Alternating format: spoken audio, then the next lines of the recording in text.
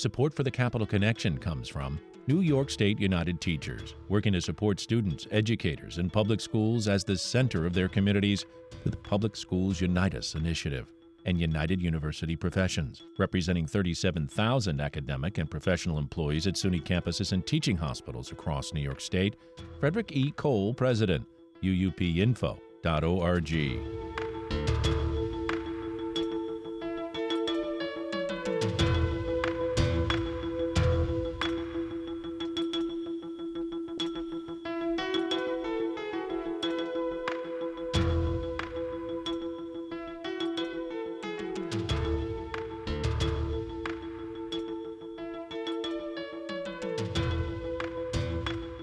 It's the Capital Connection. Hi, I'm David Gistina. Back with us this week is New York State Assembly Member Deborah Glick, a Democrat, chair of the Committee on Environmental Conservation, who represents New York's 66th Assembly District in New York City. We welcome you back to the Capital Connection, Assembly Member Deborah Glick. Thank you very much, David. Always happy to be with you. And I with you, and perhaps the most important issue of our time, the environment, climate change, and what we, not only as a country and a world, can do, but particularly as the Empire State, New York State. We know about the Environmental Bond Act, of course, but I know you want to talk about a few different environmental bills that you're looking at. One is called the Birds and Bees. Explain. Well, thank you very much. I do want to let your listeners know that I became the new chair of the Environmental Conservation Committee this year.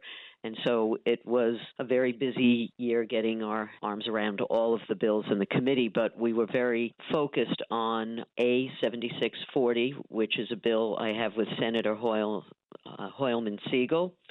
It balances the harm that neonicotinoids do to pollinators like birds and bees with their effectiveness to manage pests, particularly invasive species in the agricultural space.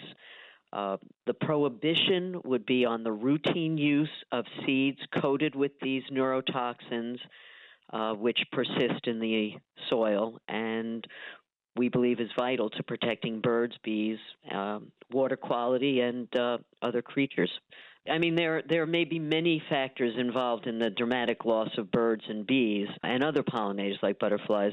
But once what are referred to colloquially as neonics came on the scene in the 90s, their indiscriminate and prophylactic use impacts the entire plant. It's a systemic chemical, and these chemicals eventually are consumed by pollinators, poisoning them, and can persist in the soil, run into our streams. They are areas where they have been detected not only in water streams, but in mammals that have either been in those fields or drinking the water adjacent to those fields.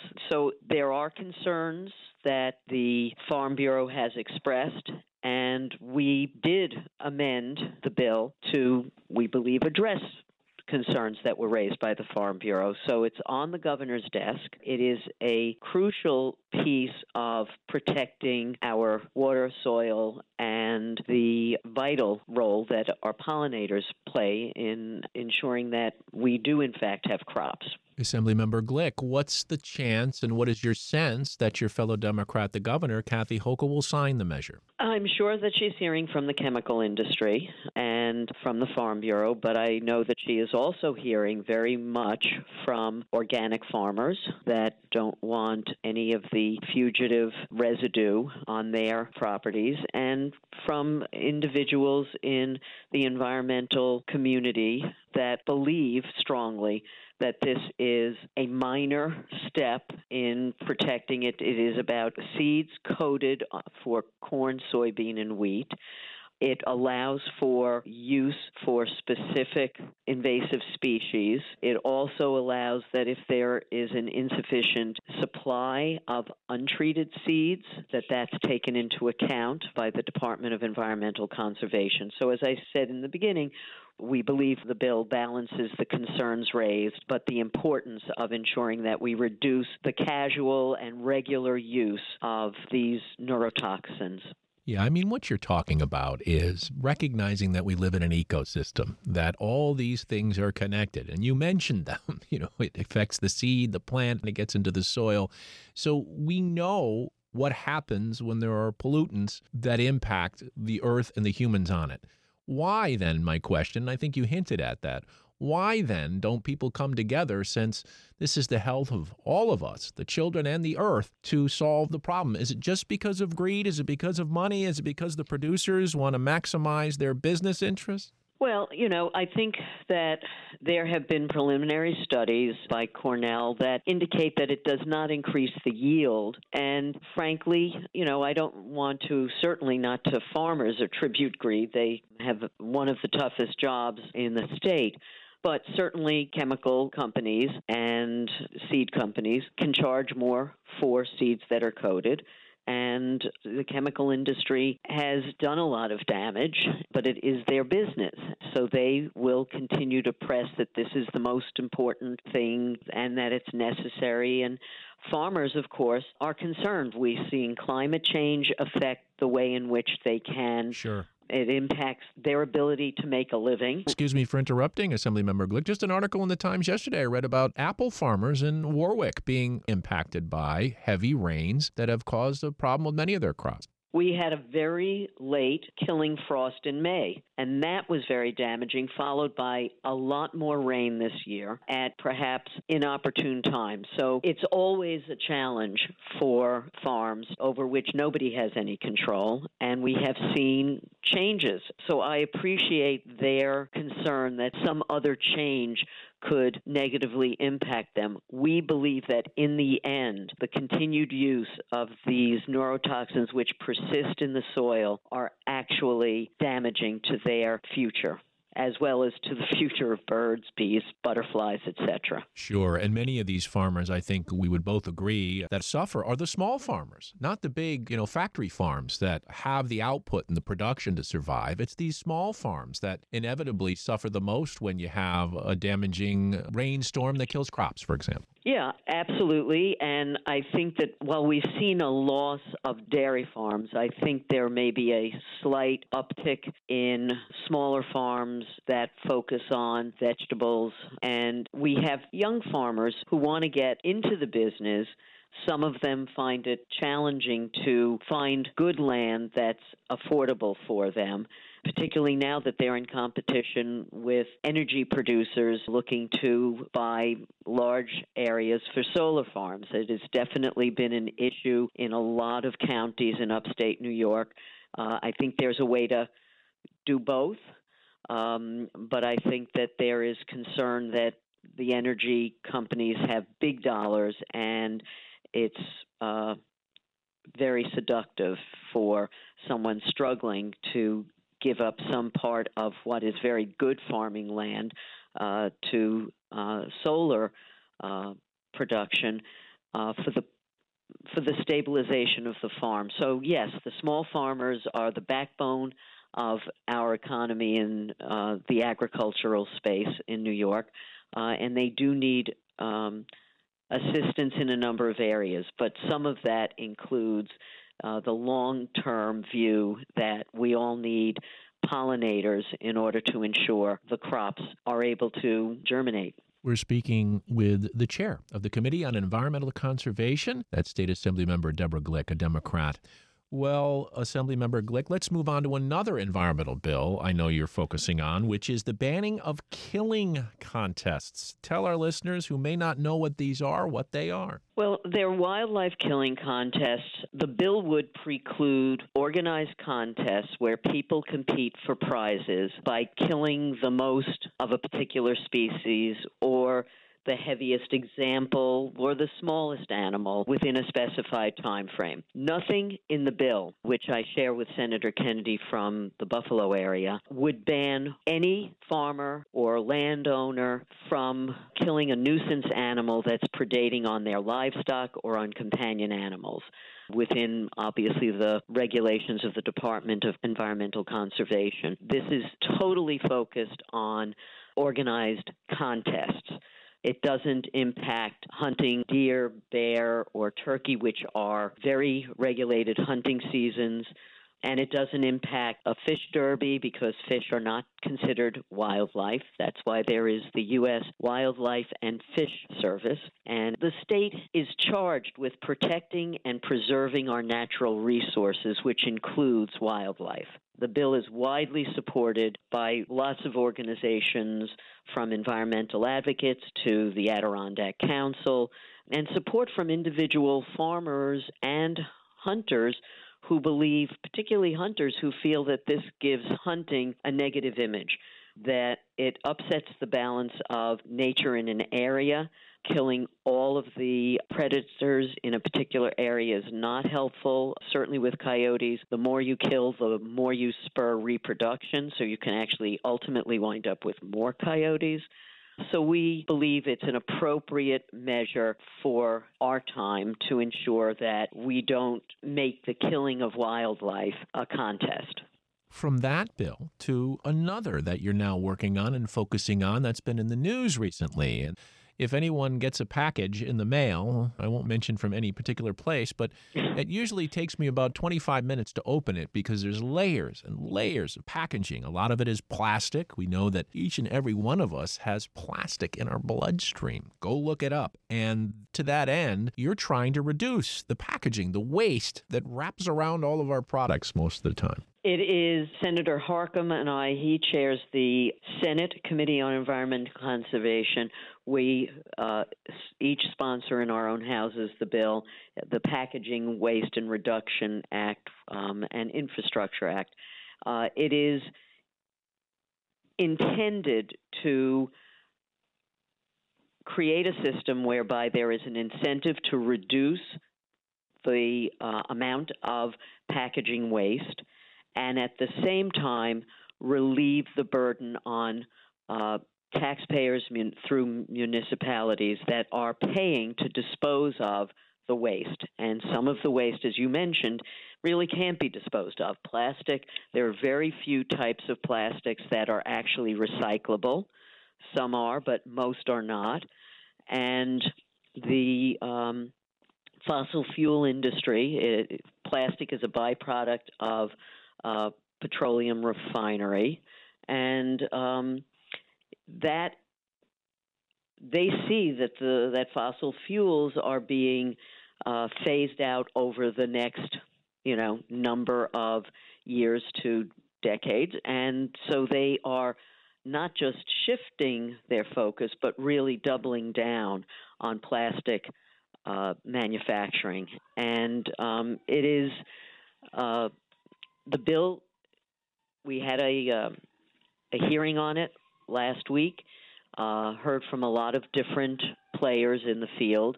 The point of it is to require manufacturers to pay into a fund. It's frequently referred to as an extended producer responsibility. They pay into a fund, and there are fees that are based on the amount of waste they produce, and the fees reduce over time based on the reduction of the production of that packaging.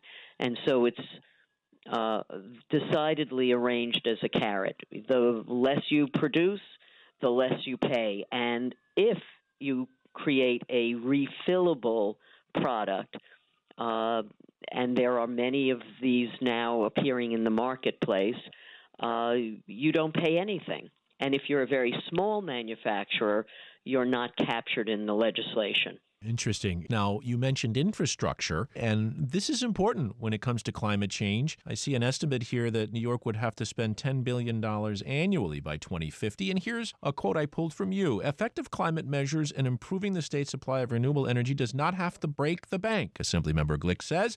Quote, there is a lot of fear-mongering about how much this is going to cost. The state has spent billions of dollars on recovery from major storms, 500-year storms that come every other year. Individuals have their insurance costs going up because of the damage to their homes. I know the Republicans have used this issue. Well, it's going to cost New York too much. You can't do it alone. The other states have to do it. The federal government has to be involved. The rest of the world has to catch up. But we're talking about the earth. If we don't take care of our situation right here in New York, and the idea that climate change offers an opportunity for new kinds of jobs to help support and protect the environment, is it really as dire as they make it sound about how much this is going to cost? Well, I'd say a few things about that. One, the specific infrastructure I was referring to was using some of the resources from those fees on packaging waste to increase and improve our recycling capacity across the state.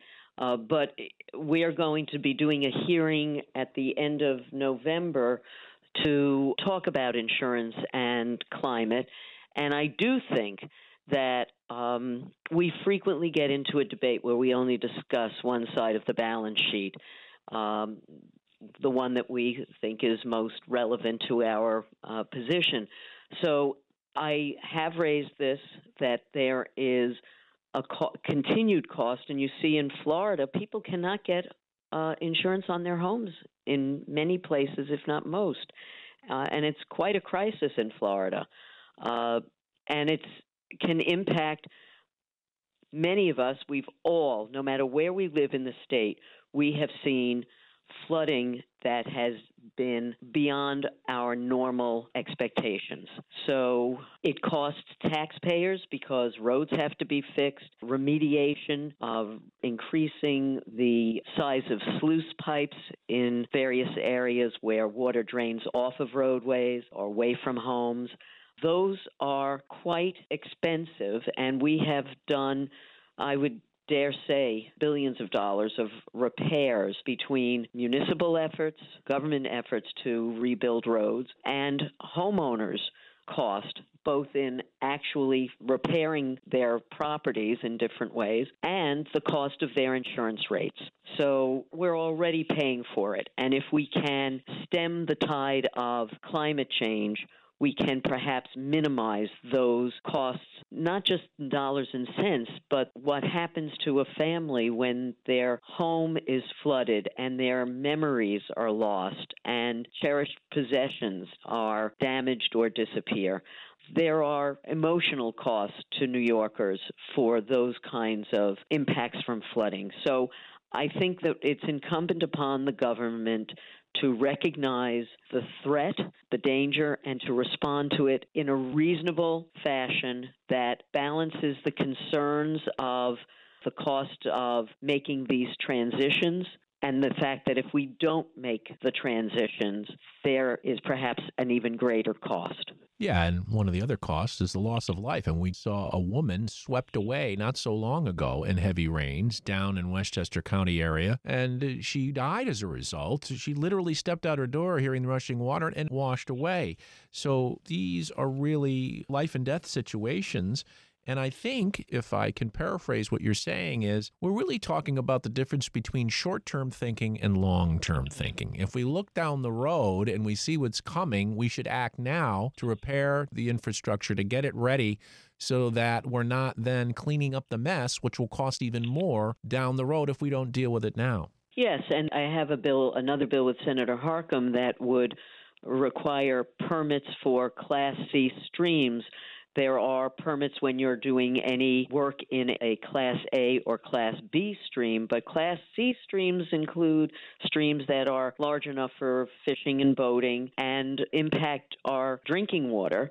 And the U.S. Supreme Court made a change and really undermined the ability of the federal EPA to oversee clean water. And it's incumbent upon the state government to step up to protect streams, rivers, lakes, preserve fish, wildlife, and safeguard drinking water. You know, the Supreme Court was quite reckless there and in other ways. And if the federal EPA has been limited in their ability to regulate the nation's waterways, New York State has to step up to protect ours. It also is a flood mitigation issue. So we want to be sure that our streams are in good shape so that when there are heavy rains, they can accommodate that extra flow. You're listening to the Capital Connection. I'm David Gistina, and we're speaking with Assemblymember Deborah Glick. She is a Democrat and chair of the Committee on Environmental Conservation. And I want to move to a different subject, and I want to relate it in this way. As someone who was the first openly LGBTQ member of the state legislature, I'm imagining that you've experienced stereotyping, probably witnessed homophobia in action.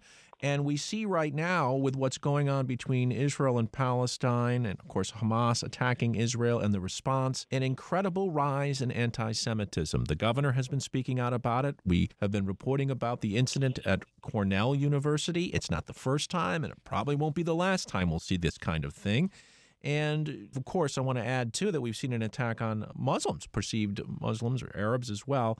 But this kind of thing that rears its ugly head, that seems to always be under the surface, I wonder if you might share your thoughts on what's happening right now. And, in a state like New York, where many people say, well, it's a blue state, it's a liberal state, it's a progressive state, but not so fast. Well, certainly we've seen a rise in hate crimes. And while this terrible murder in Chicago of this 6-year-old boy, because he and his mom are Palestinian, was not just horrific, but disgraceful. But I also have to say that gay people have been under attack from very ultra-conservative elements, particularly from the other party, from Republicans, and demonizing and marginalizing people because of who they are or what their skin color is or what their religion is antithetical to our pluralistic society and why America is a beacon to the world.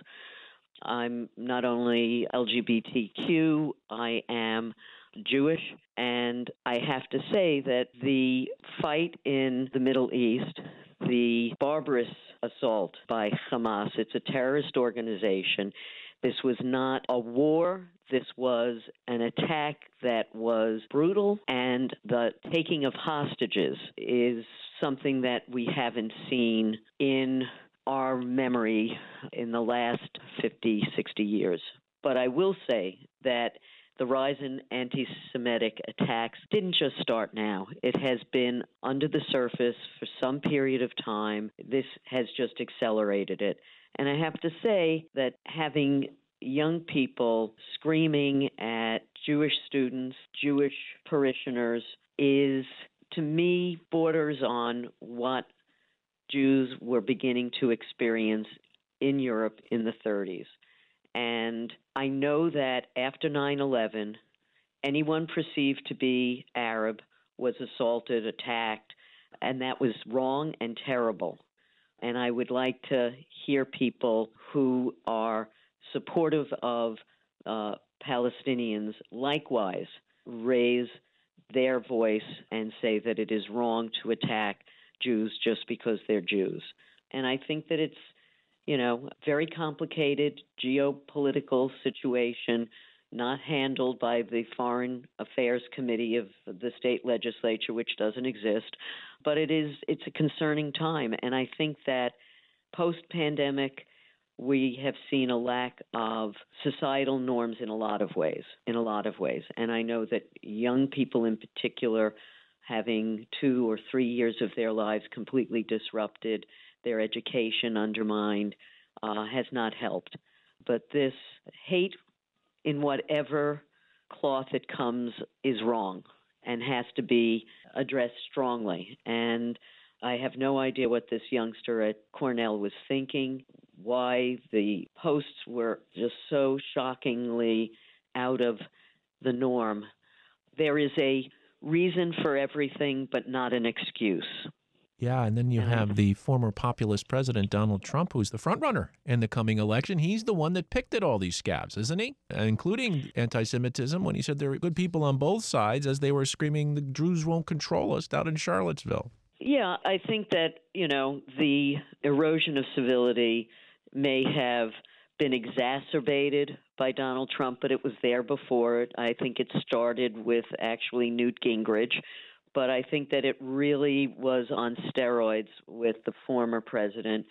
And I don't understand, particularly among people who consider themselves religious conservatives, how someone who is a serial adulterer, a boastful sexual abuser and predator is their champion. I don't understand that at all. And I think that there have been Republicans who've walked away from the Republican Party as a result.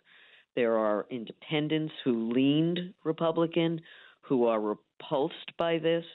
And we've seen the election deniers when the public had a chance to vote, have been rejected across the country.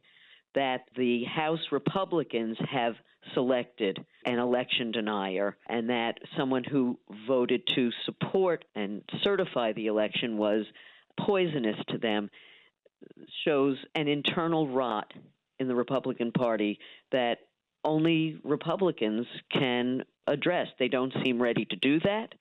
The public has to reject this across the board, and anybody who believes that the election was not fairly determined and supports election denying and other election conspiracies have to be defeated at the ballot box. Are you worried about the democracy? Decidedly worried when someone who espouses the ultra-conservative, really Christian nationalist ideas of new Speaker Johnson. Yes, of course I'm worried. That's going to have to be the final word from Assemblymember Deborah Glick. You've been listening to the Capitol Connection, and we are out of time. I can't thank you enough, Assemblymember Glick, for taking the extra time today to speak with me. I ran a little bit over, but I wanted to get your final thoughts there, and I only hope that means you'll come back again for another discussion in the future. Always happy to talk to you, and you know WAMC is near and dear to my heart.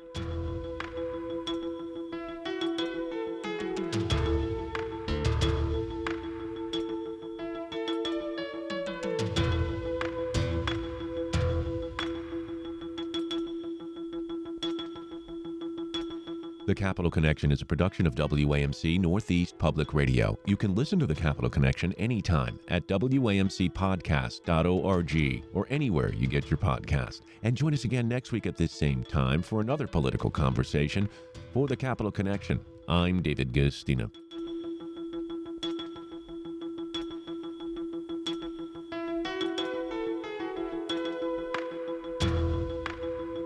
Support for the Capitol Connection comes from New York State United Teachers, working to support students, educators, and public schools as the center of their communities through the Public Schools Unite Us initiative.